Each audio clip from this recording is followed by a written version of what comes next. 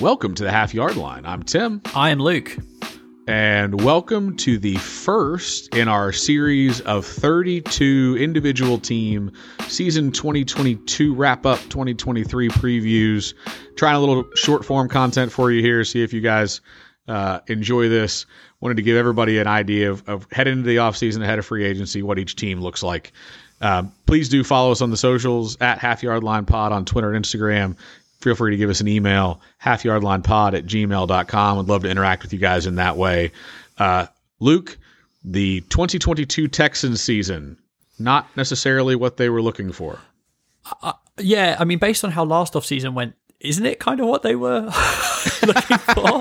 Like, don't want to get too tinfoil hatty straight off the bat, but yeah, 3-13-1, last in the AFC South again, picking second overall in the upcoming draft. The only reason they're doing that is because they poetically won their last game when they really probably were better served not winning it, handing Chicago the top overall spot. Chicago, you'll find that podcast soon enough for those interested in Da Bears. Texans, $37 million in cap space and more potentially coming, which we'll get into shortly in the form of, you know, guys who may be moving on. The good news for the Texans is from a future and building standpoint, they're coming in with 13 draft picks in 2023, including 2 firsts and 2 thirds, both products of the Deshaun Watson trade. They also have 5 6th-round picks, which is bizarre. I think the Ravens last year had something like that, and it was pretty wild. The big news, obviously, was Lovie Smith being one and done, following the David Culley one and dunning. D'Amico Ryans coming in, former linebacker for the Texans that people will perhaps remember or know as the San Francisco 49ers defensive coordinator / assistant coach of the year. Nick Caserio still in post as the GM. Jack Easterby, who was kind of a bit of a specter at the feast in the front office, was let go during the season, I believe. So he's no longer hanging around and won't be influencing decision making there. We'll see how well that goes. Tim, you mentioned not probably what they wanted from the last season, but put themselves by design or not by design in a fairly good spot to kind of restart things in 2023. Yeah, Luke, this team was bad, like with a capital B bad. Like, we're not an advanced analytics podcast here, but a couple things. They scored 17 points per game, which was good for 30th. So they were better than 2 teams in that regard, though they did a lot of it in garbage time. They were so bad, in fact, that their expected points added per play was negative 0.17. Per dropback, it was negative 0.15. For rushing, it was negative 0.21. That was good for 32nd, and 31st. Yeah, for sure. I mean, we're going to talk roster holes on each of these teams, and roster holes for the Texans could be a podcast of some significant length where we just do it as a standalone. I wrote literally everywhere in my notes.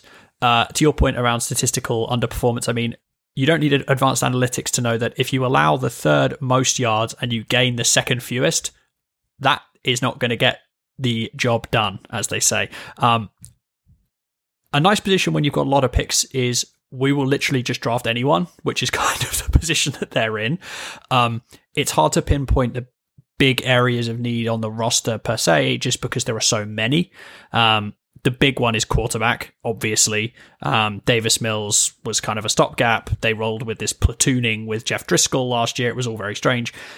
They're picking second overall. That's going to be a quarterback, or they're going to they're going to trade up to 1 and draft a quarterback there, which the Bears will be rubbing their hands together about, unless they do something, you know, nuts, like they trade for Justin Fields or they trade for Lamar Jackson or something. You imagine it's rookie QB inbound in Houston. The other position I kind of circled was pass catcher. I mean, the top 4 receivers last year that they had on the team were Brandon Cooks, Chris Moore, Rex Burkhead, Jordan Akins. More than realistic possibility they're all gone. Rookie quarterbacks have to have someone to throw it to. You can't just trot Bryce Young or CJ Stroud or whoever out there and say, make it happen. That's not really going to help him develop. And I think, you know, the Texans, maybe the memories of David Carr getting his head caved in loom large, but they have a reasonably good couple of offensive linemen. Laramie Tunsil, very strong up front. Kenyon Green, who they drafted last year, good player, and hopefully they'll see continued improvement for him. They have Titus Howard on the roster still, who was a draft pick a few years ago. So they've invested in that position, or that group. They got pretty good production from Damian Pierce last year at running back and Derek Stingley Jr., who they took 3rd overall. So there's a few pieces, not a lot to hang your hat on. I mean, I've highlighted a couple there, Tim. I don't know if you had any other thoughts on a position you would be trying to work on if you were the Texans as a matter of priority, apart from just all of them.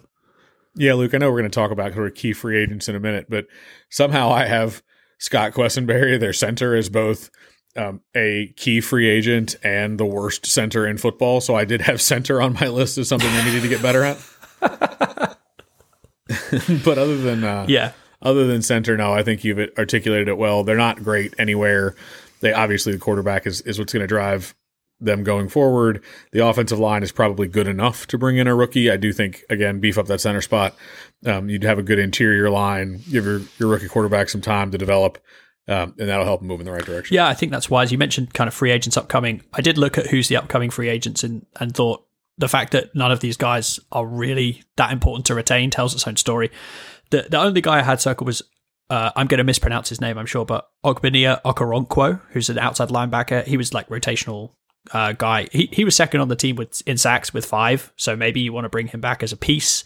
Not saying he's JJ Watt, come again, but this is not a team which is in a position to turn away players who were in any way productive a year ago. There's some names you'll recognize on the list. Rex Burkhead, I already mentioned, Jeff Driscoll, Jordan Akins, Chris Moore, but you kind of know who they are if you're in a deep fantasy league, but beyond that, you're not really worried too much. A lot of their free agents are on the older side too, so it's not necessarily a group you're going to look to bring back a huge number of.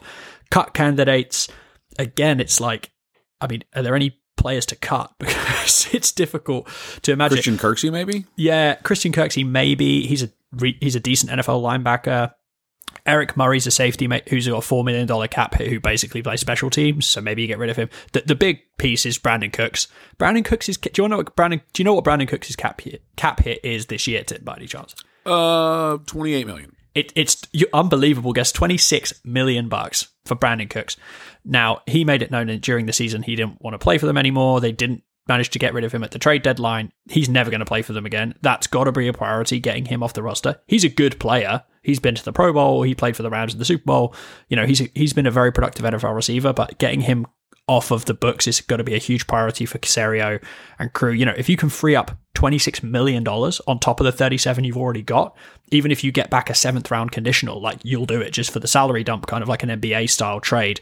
And then, as mentioned, roster holes, wide receiver, he's the leading receiver from a year ago too. So you are creating a void, but it's a void you need to create in order to really refresh the team. And if you got a disgruntled wideout who's costing you almost $30 million against the cap, it's probably not that wise to keep him around. The section of filling gaps could equally be as long as we wanted it to be for the Texans. 13 picks is obviously great. It's perfect for a team that sucks because you can move all over the place. You can trade back. You can pick up picks next year. You can move up in rounds. You're also picking second in every round. So that's, dangly trade bait that you can issue, end of the first day of the draft that you'll see, the top of the second round, teams try and trade up for that pick, try and trade up for the start of the third, start of the fourth, and so on. But it's pretty much imperative that they get this draft right. If they blow this draft, they're going to stay bad for quite a long time. We'll talk about the Titans in a separate podcast. They're a team that's been a bit haunted by draft misses. And if you've got a lot of picks and they're high picks and you make a hash of it, you're going to struggle. They've got an extra 1 and an extra 4 next year as well. Again, Deshaun Watson trade. So they're still reaping the benefits of that from a pick standpoint. New coach. And really the interesting thing I find with them is how do they even go about building something? I feel like the last couple of years, the Texans have basically just been in destruction mode, not build mode. They've been getting rid of players. They were, Deshaun Watson was obviously the biggest one, but they traded a lot of veterans as well for picks. It'd be interesting to see how they actually approach team building. And as far as kind of who they might target in free agency, I had a couple guys circled as possibles. I think a veteran wide receiver to pair with the rookie quarterback would make some sense. I'm not saying you have to go out and trade for, Stephon Diggs like the Bills did or whatever, but someone who knows how to get open, just so, again, he's got someone to throw the ball to, because you can't trot him out there and have him get killed. The other guy I had on my list I thought was Mike Gesicki, who's a free agent. Had a very good couple of years with the Dolphins, kind of got phased out of that offense under Mike McDaniel. He's big, he's strong, he's great jumping ability. He'd be a good safety blanket type guy for a young quarterback, I feel like. Red zone threat, a big body. You can throw the ball into a large catch radius and he'll kind of absorb it. I felt like that would probably be a logical addition for them. They brought in OJ Howard last year. That didn't really pan out. Jordan Akins has been around for a while, but he's not a game breaker. They drafted Brevin Jordan at tight end. He's been in and out. So I felt like Gesicki would be a logical free agency target for them, as well as literally anyone else who's available would be fine. would be fine. But I thought, I don't know if you think maybe a big body tight end, the prototypical safety blanket might make some sense for incoming rookie quarterback A, B, C, or D. The Texans, for me, that is the one team this league I think you'd almost wish you could flip the draft and free agency around and go use those draft picks and see what you're able to get in those spots. You have to do it the other way. They're going to have to do their free agents first, figure out what they can get there, and then fill in the draft. And I think that's a challenge. It'll be interesting to see if they take all of these picks. To your point, they need talent everywhere, or if they package some of them with players. You talked about Brandon Cooks.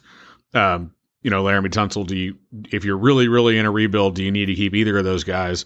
And so, maybe there's an opportunity here where you make some trades. I've seen people throwing around, you trade your first 3 picks this year's draft for somebody like Justin Fields. I don't think that helps the Texans. Having a great quarterback would certainly be wonderful, but he's going to die if you don't use those other picks to give him some offensive, some offensive help. So, yeah, I think you're right, Luke. Yeah, it's tough to be in the position that they're in just because there's just holes everywhere. But at the same time, it's almost like doing an expansion franchise, which obviously the Texans would know about, being the most recent addition, or like a Madden, fantasy draft mode or something where you just start from zero.